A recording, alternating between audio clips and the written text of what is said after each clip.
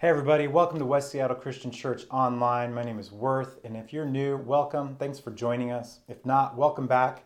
We started our summer series focused on the narratives of the book of Genesis just a couple of weeks ago, and we've said that they're extremely important for our spiritual formation and identity in Jesus. So if you've missed a service, check out our YouTube channel and backtrack and watch from the beginning. And if you're already watching this on YouTube, go ahead and help us out and hit that subscribe button below. Every subscriber to the channel expands our ability to share the life-changing story of Jesus. And you can be a part of that by simply just hitting subscribe. Next, we know that many in our community are getting vaccinated. In fact, Seattle in particular, King County, have some of the top vaccination rates in the country. And even though this is the case, and due to the new guidance document for Phase 3 gatherings for faith-based organizations that came out on May 13th, we are still erring on the side of caution, particularly when it comes to gathering as a larger group, and especially because we have non-vaccinated kids with us and some community members with immunity issues. So due to the complexities of what is required for the next Phase 3 guidance, we're going to be adhering to Phase 2 regulations for the time being, and will not be asking, when you come in person, we're not going to ask for proof of vaccination, and we're not going to provide vaccinated only seating sections, but we will continue to exceed the 6-foot socially distanced requirement and continue to ask that everyone stay masked, even though technically you could choose not to. We're going to ask that everybody does. So now, all that said, our next in-person service is going to be next week on Sunday, June 6th. So please hop online and pre-register for that today. Please know that our pre-registration records are only kept for 2 weeks in the unlikely event of an outbreak, and that this is mostly just helping us for planning for our setups. So once again, the service will be family style. Kids City won't be open, but we'll have grab bags for the kids to keep their fingers occupied during service. So now following that service at 11:30 a.m., we're going to have an in-person newcomers hangout. So if you're new with us and you want to get to know the church, it's going to be socially distanced in our worship center where you get to hear all about who we are and what we're about as a church. You can find the sign up for that on our blog on the church website. So please sign up and let us know that you're coming. So we'll have enough materials, enough snacks ready, that kind of thing. Last but not least, on June 6th, that same day we're having our in-person service, the same day we're having our newcomers hangout, we would love it if you would join our clothes drive for the West Seattle Food Bank Clothesline Program. The Clothesline Program, if you don't know, is housed in our annex in our lower parking lot off 41st. It's where community members in need can come and get clothing for their entire family, and it's a really good program. And so when we meet in person, we'd love for you to start now this week, going through your stuff at home, figuring out if you have gently used stuff, or you can even go out and buy new things and bring them. There's a whole list, an announcement slide up. It's on our website and everything like that. So you know what is most needed, and see if you can bring that stuff and drop it off. And we want to just fill the bin that we have to overflowing. So I hope you'll be a part of that as well. So a few weeks ago, we looked at the beginning of the story of God in Genesis 1. And we covered the rhythms and cadences that we find in this ancient Eastern creative creation narrative poem. And we talked a lot about genre and how if you don't understand the genre that it's written in, then what you believe about this God who is telling this story, it can be really messed up if you don't understand the genre. Your orthodoxy, which is the right belief about this story, has a profound effect on your orthopraxy, which is the right living of your life that you based on what you believe in your head. So key to this poetic creation narrative is the understanding that there are some deeper truths buried within the text that are there for those who are willing to do the hard work to discover them. Chief among those deeper truths are, first of all, that this story is about the who and the what, not necessarily the accuracy of the how this creation happened.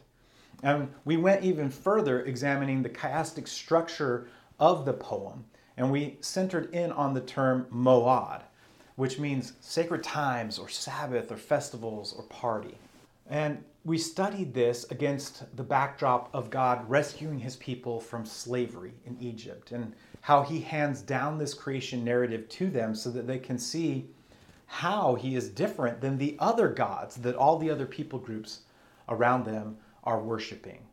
And we talked about how this story about God, the creator of the universe, is very much interested in showing his creation that moad is very important. Because in remembering that God values rest, that God values how good his creation is and that humans are a part of that, he's emphasizing our identity and our self-worth, that our worth is not tied to what we produce and how hard we work, but it's tied to the fact that this creator God made us, and he made us in their image. He's saying in no uncertain terms, I value you and I love you. And the other deeper truth we looked at last week is that we often skip the first creation story, often making it about the how, when it really is about the who and the what. And we move right along to the second creation account in Genesis 3, which focuses on sin and its consequences. We summed this up by saying that the story actually doesn't begin with sin, and the story isn't going to end with sin either. And if you get this order right, then your theology might just be a little stronger, a little more robust, and more focused on restoration and good life here than just getting out of here and pointing the finger at all the bad stuff out there. So all of that to say, chapter 1 of Genesis is super important. And if you want to hear more on that, go back and watch and listen to the first teachings in this series. Today, we're going to move on to some other chapters in Genesis. We're not going to cover like all the little nitty-gritty details in these chapters that we're going to look at, but we're going to be looking at the overarching theme that I think God is trying to communicate to us. Last week, we ended by talking about day 6 and the creation of mankind. And then on day 7, God does what? God rests. At the beginning of Genesis 2, it says, on the 7th day, he rested from all his work. And then God blessed the 7th day and he made it holy because on it he rested from all the work of creating that he had done. What's missing from this part of the text is that rhythmic refrain from the other days that we've already looked at from last week. And that refrain is, it was evening and it was morning. It was evening and morning the 7th day. Well, actually, it doesn't actually say that. So day 7, it doesn't stop. Day 7 just doesn't end. The writer of Hebrews picks up on this theme later in the New Testament, in the end of chapter 3 and in chapter 4, where he says, we're invited into this rest today, right now. We don't always have to keep striving and working so hard, and we can stop. We can rest and we can trust in the goodness of God's creation. So in Genesis 1, we looked at all these themes that showed up over and over again. One of those themes was God's declaration of, it is good.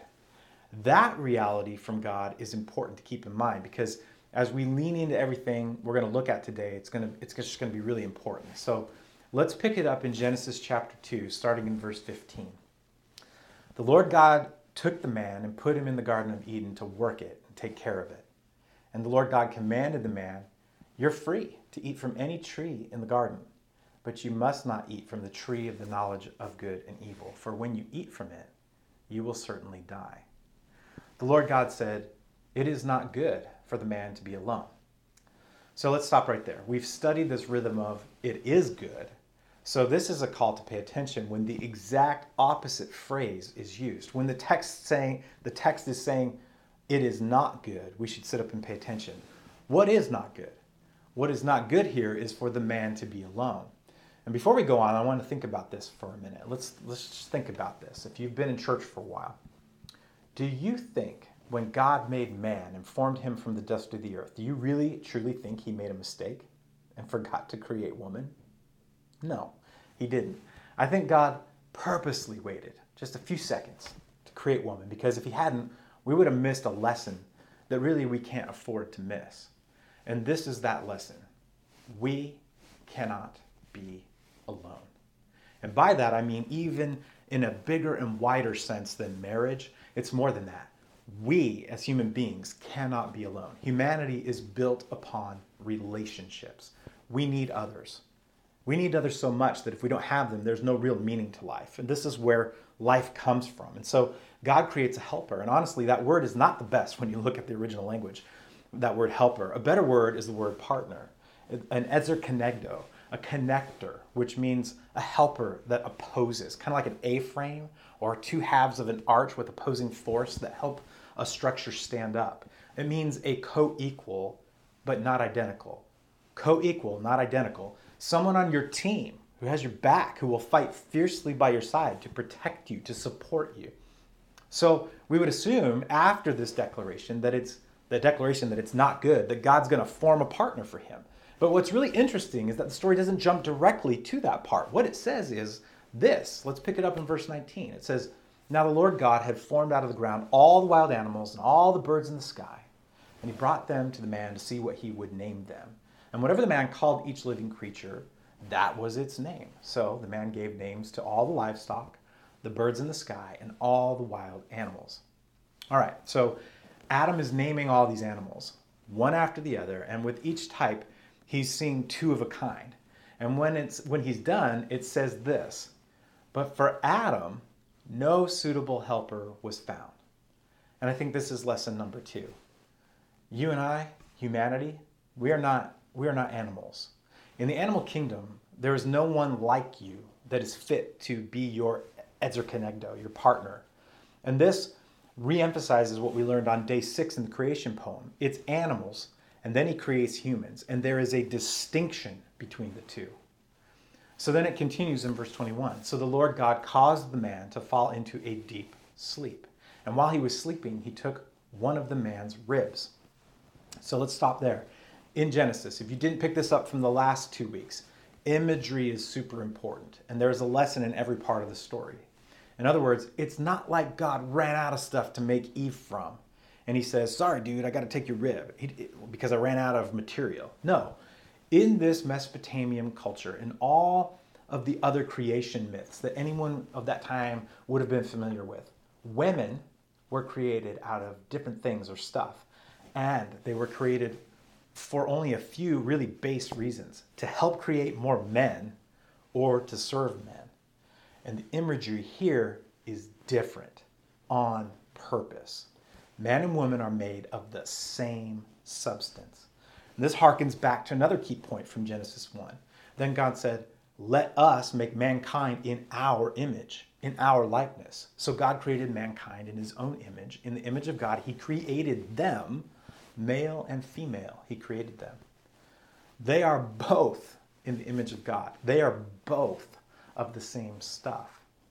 Verse 21 says, "So the Lord God caused the man to fall into a deep sleep, and while he was sleeping, he took one of the man's ribs and then closed up the place with flesh. And then the Lord God made a woman from the rib he had taken out of the man, and he brought her to the man. And the man said, 'This is now bone of my bones and flesh of my flesh, and she shall be called woman, Isha, for she was taken out of man.'" And that is why a man leaves his father and mother and is united to his wife, and they become one flesh. Adam and his wife were both naked, and they felt no shame. Now, if you took sin out of the Bible, you'd have a little brochure that only has 4 chapters in it. Genesis 1 and 2 on one hand, and Revelation 21 and 22 on the other. Genesis 2, verse 25, is the last verse in the first half of the brochure. And this is important to note because this verse sets up the context of everything that happens since sin enters the world. This tells us what it used to be like and what it was always meant to be like: to be naked and not ashamed, to be exposed and to be okay with it, to know that I'm good, to be in the kind of relationship with others that I could trust you to be naked in front of you and not worry about it, not one little bit. Essentially, to be vulnerable, and it's okay. Now, before we go any further, let's take a look at that word naked in verse 25 of chapter 2. The word we read in verse 2:25 is the word aramim. And in Genesis 3:1, the word for crafty, referring for the snake, is the word arum. And so we go from 2:25 with aramim and to 3:1 with the word arum. And both of these words share the same root word in Hebrew. What we also will discover is the word nakedness shows up several times in chapter 3. But what is clear in the Hebrew is there is a word play going on here, or a play on words that's present in the Hebrew.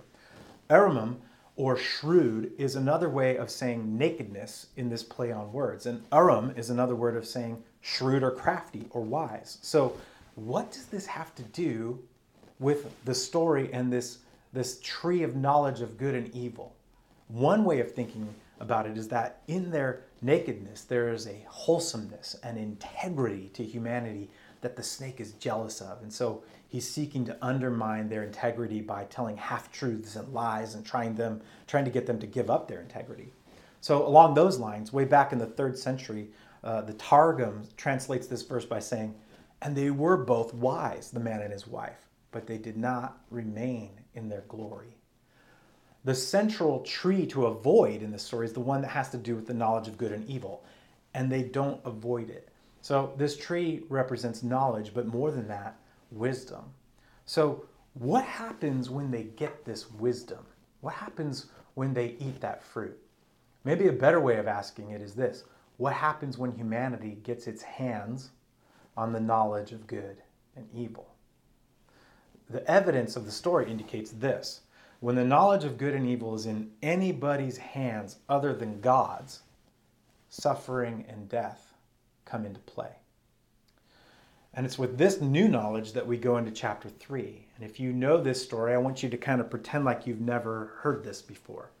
Starting in verse 3, "Now the serpent was more crafty than any of the wild animals the Lord God had made. He said to the woman, 'Did God really say you must not eat from any tree in the garden?'" In the Hebrew, when he says that, "Did God really say?" it's more actually like he's making a statement. He's not asking a question, really. He's basically saying it with emphasis, emphatically. He kind of leaves it hanging. Did he really say that? Come on. The woman said to the serpent, "We may eat from the trees in the garden, but God did say you must not eat from the tree that's in the middle of the garden, and you must not touch it or you will die." But side note, if we're being precise here, God didn't say anything about touching it. That's what the serpent kind of throws in there. Verse 4, you will not certainly die, the serpent said to the woman, "for God knows that when you eat from it, your eyes will be opened, and you'll be like God, knowing good and evil." So remember those 3 phrases right there. Your eyes will be opened, you will be like God, and knowing good and evil. Just hang on to that for a minute. Verse 6, "When the woman saw that the fruit of the tree was good for food and pleasing to the eye, and also desirable for gaining wisdom, she took some and she ate it." I want to pause here for a moment. This idea shows up in the New Testament in John, 1 John to be precise, chapter 2, verses 15 through 17, where he says, "Do not love the world or anything in the world. If anyone loves the world, love for the Father is not in them.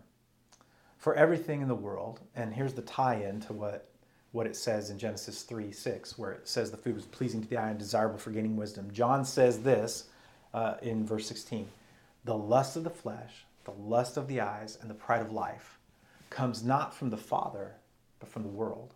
The world and its desires pass away, but whoever does the will of God lives forever." So John outlines these 3 categories and says all temptations fall into these. And it's reasonable. It makes a lot of sense when you look at it. I think John's right, and I think he's echoing Genesis, because Genesis is right. We desire things to fill us, things that are good for food. We desire things that are pretty and beautiful to look at, because if we have them, then people will see us. And we also desire things that will make us wise, things that will make us seem better than others, like skills or strengths or humor or intellect, that kind of thing. On a grander level, there are a couple things going on here in the text, I think. The serpent is trying to tempt Eve into acting like an animal, i.e., just do what you want. Just do what feels right. Follow your instincts. And what are your instincts? Well, your animal instincts, says the serpent. On another level, the serpent is luring and seducing Eve by saying, God has withheld something from you. There is something else that you need that can make you better, stronger, wiser. You are not good enough without that something. There's something else that you should have that you deserve, and you're without it. You're lacking.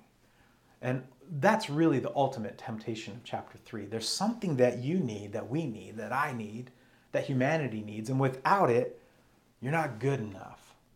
So Eve takes some, and she eats it, and she gives some to Adam too. And so, just wait a minute, Adam is there. He's eating a mango and sipping his kombucha and dreaming of the day when there's going to be Flamin' Hot Cheetos and sriracha to eat. Meanwhile, Eve is chatting it up with a snake, like you do. And then he eats it. And then after they both eat, not after she eats, but after they both eat, because we're relational beings that are tied together, their eyes were opened. And the snake was actually telling the truth partially, at least half of it, because there's also this play on words going on here about cleverness and nakedness and wisdom and shame that results in a few things, namely covering up for one group and the snake being cursed. Later it says that Adam and Eve became like God, knowing good from evil. Truth is good, but in the wrong context, truth can be used as a lie, to trick. You can be tricked in this way, and you can trick others in this way. Is it cleverness? Is it wisdom?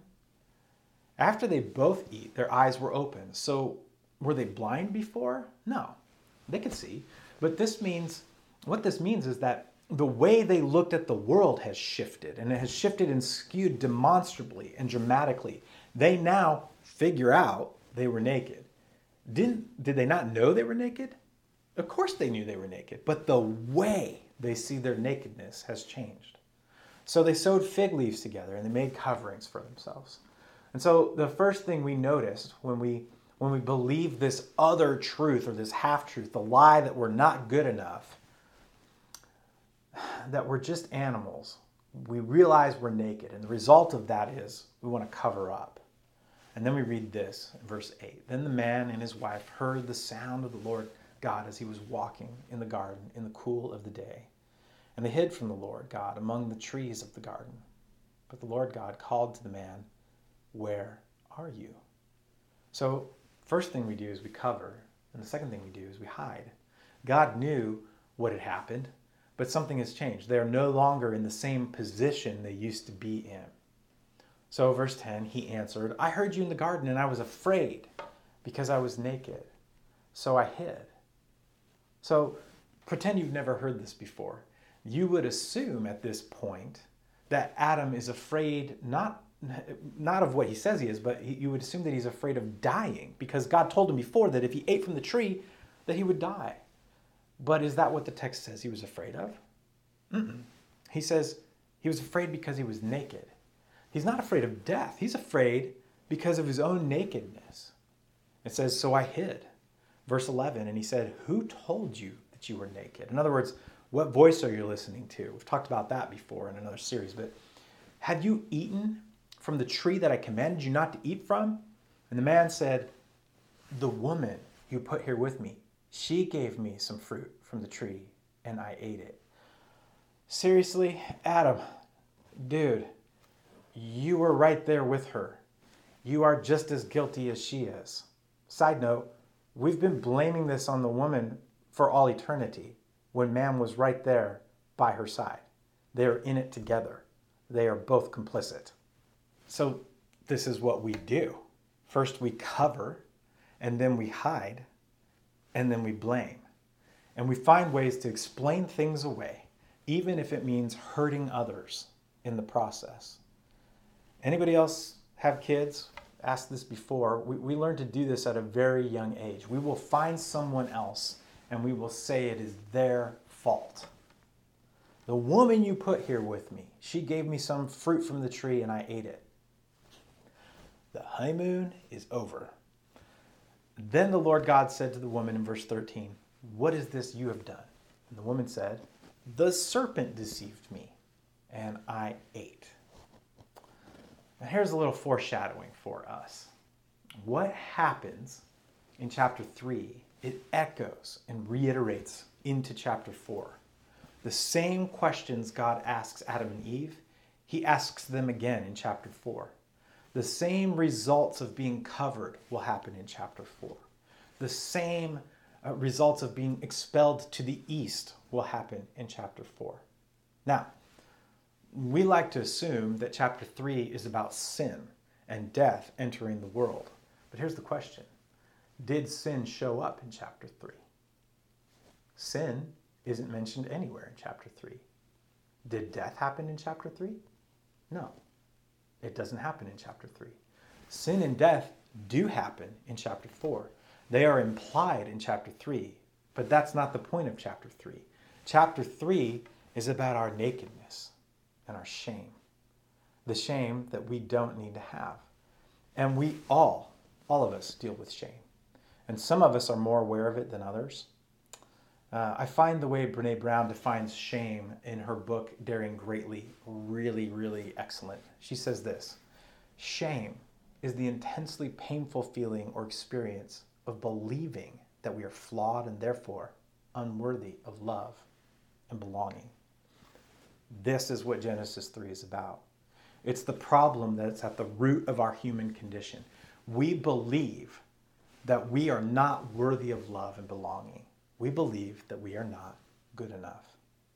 And chapter 4 is about the result of chapter 3, of believing that we aren't good enough for love, that we aren't good enough for belonging. So this is where the story goes next in chapter 4. Adam made love to his wife Eve. She became pregnant and gave birth to Cain. She said, "With the help of the Lord, I have brought forth a man." Later, she gave birth to his brother Abel. Now, Abel kept flocks, and Cain worked the soil. In the course of time, Cain brought some of the fruits of the soil as an offering to the Lord, and Abel also brought an offering, fat portions from some of the firstborn of his flock. The Lord looked with favor on Abel and his offering, but on Cain and his offering he did not look with favor. So Cain was very angry and his face was downcast. So the deal with their offerings is that Abel brought fat portions of the firstborn and Cain just brought some of the fruits. It's not really about caveman diet versus vegan here. So verse 6 says, "Then the Lord said to Cain, 'Why are you angry? Why is your face downcast? If you do what's right, will you not be accepted? But if you do not do what is right, sin is crouching at your door. It desires to have you, but you must rule over it.'" And this right here is the first time sin is mentioned in the Bible. And notice what it says. Sin is crouching at your door. It desires to have you.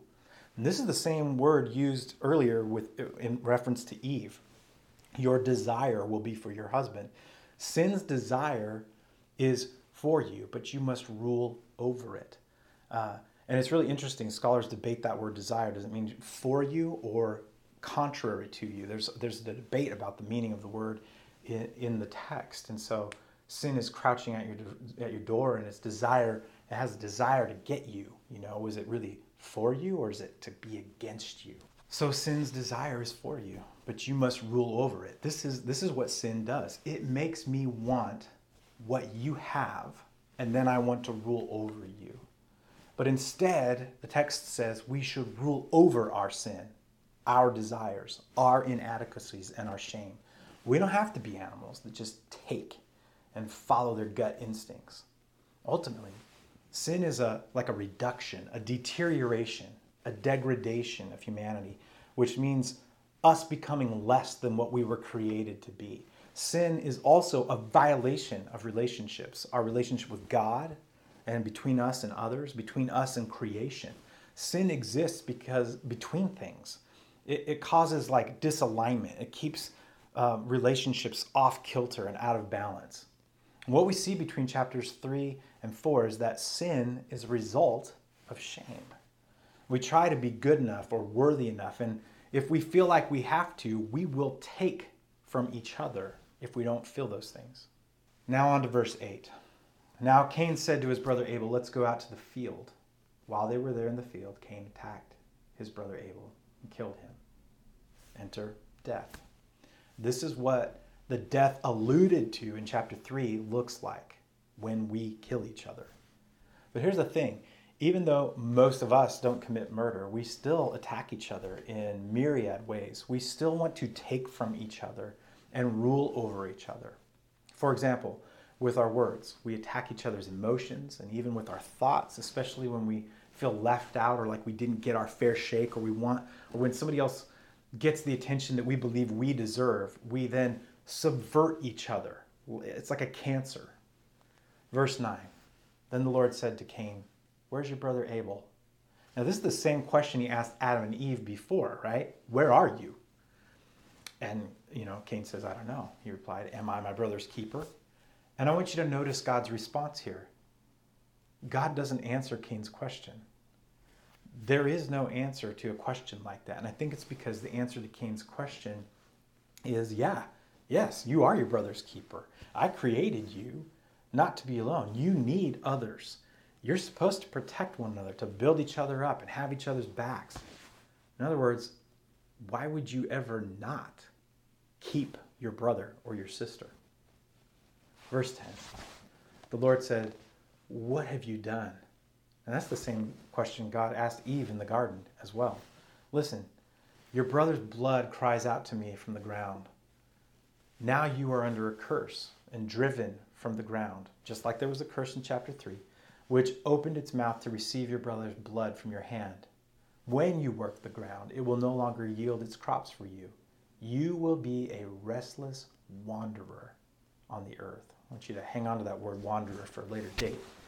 And Cain is driven east, just like Adam and Eve were. In the same way, God covers Adam and Eve's nakedness with animal skins. Here God covers Cain with a mark to protect him. Chapter 4 is the outworking of chapter 3, which starts with us believing what? That we aren't good enough. But God declared in chapter 1, he declared Tov Me'od, you are very good. And this is what the Genesis narrative illustrates for us and introduces us to about mankind, that we believe we're not good enough. This is our problem. And so we think we have to get more and get better and prove something. And this is what sin is. This is what it is. And so we attack each other, and we cover ourselves, and we hide, and we blame, and we take from one another. And so it makes complete and total, utter sense that the result of the redemption offered in the gospel of Jesus would be the undoing of all that. Go read 1 John 1, where he says that God is light, and in him there is no darkness at all. And if we walk in him as he is in the light, then we have fellowship with one another. And if we confess our sins to each other, then God is faithful to cleanse us from all unrighteousness. That is the result of the work of Jesus. So what does this mean for us now that we have all this understanding and wisdom? Well, first, sin really doesn't change God's posture or position toward us, but it does seem to change our posture towards him. You may have heard this phrase before while you were in church or elsewhere, I don't know, sometime, somewhere, or from someone you know, usually from someone who's a Christian. And the phrase goes like this: God can't be in the presence of sin. Really? Then why was Jesus always accused of hanging out with sinners? I'm here to tell you that notion that God can't be in the presence of sin, that's just, it's a flat out lie. God can indeed be in the presence of sin.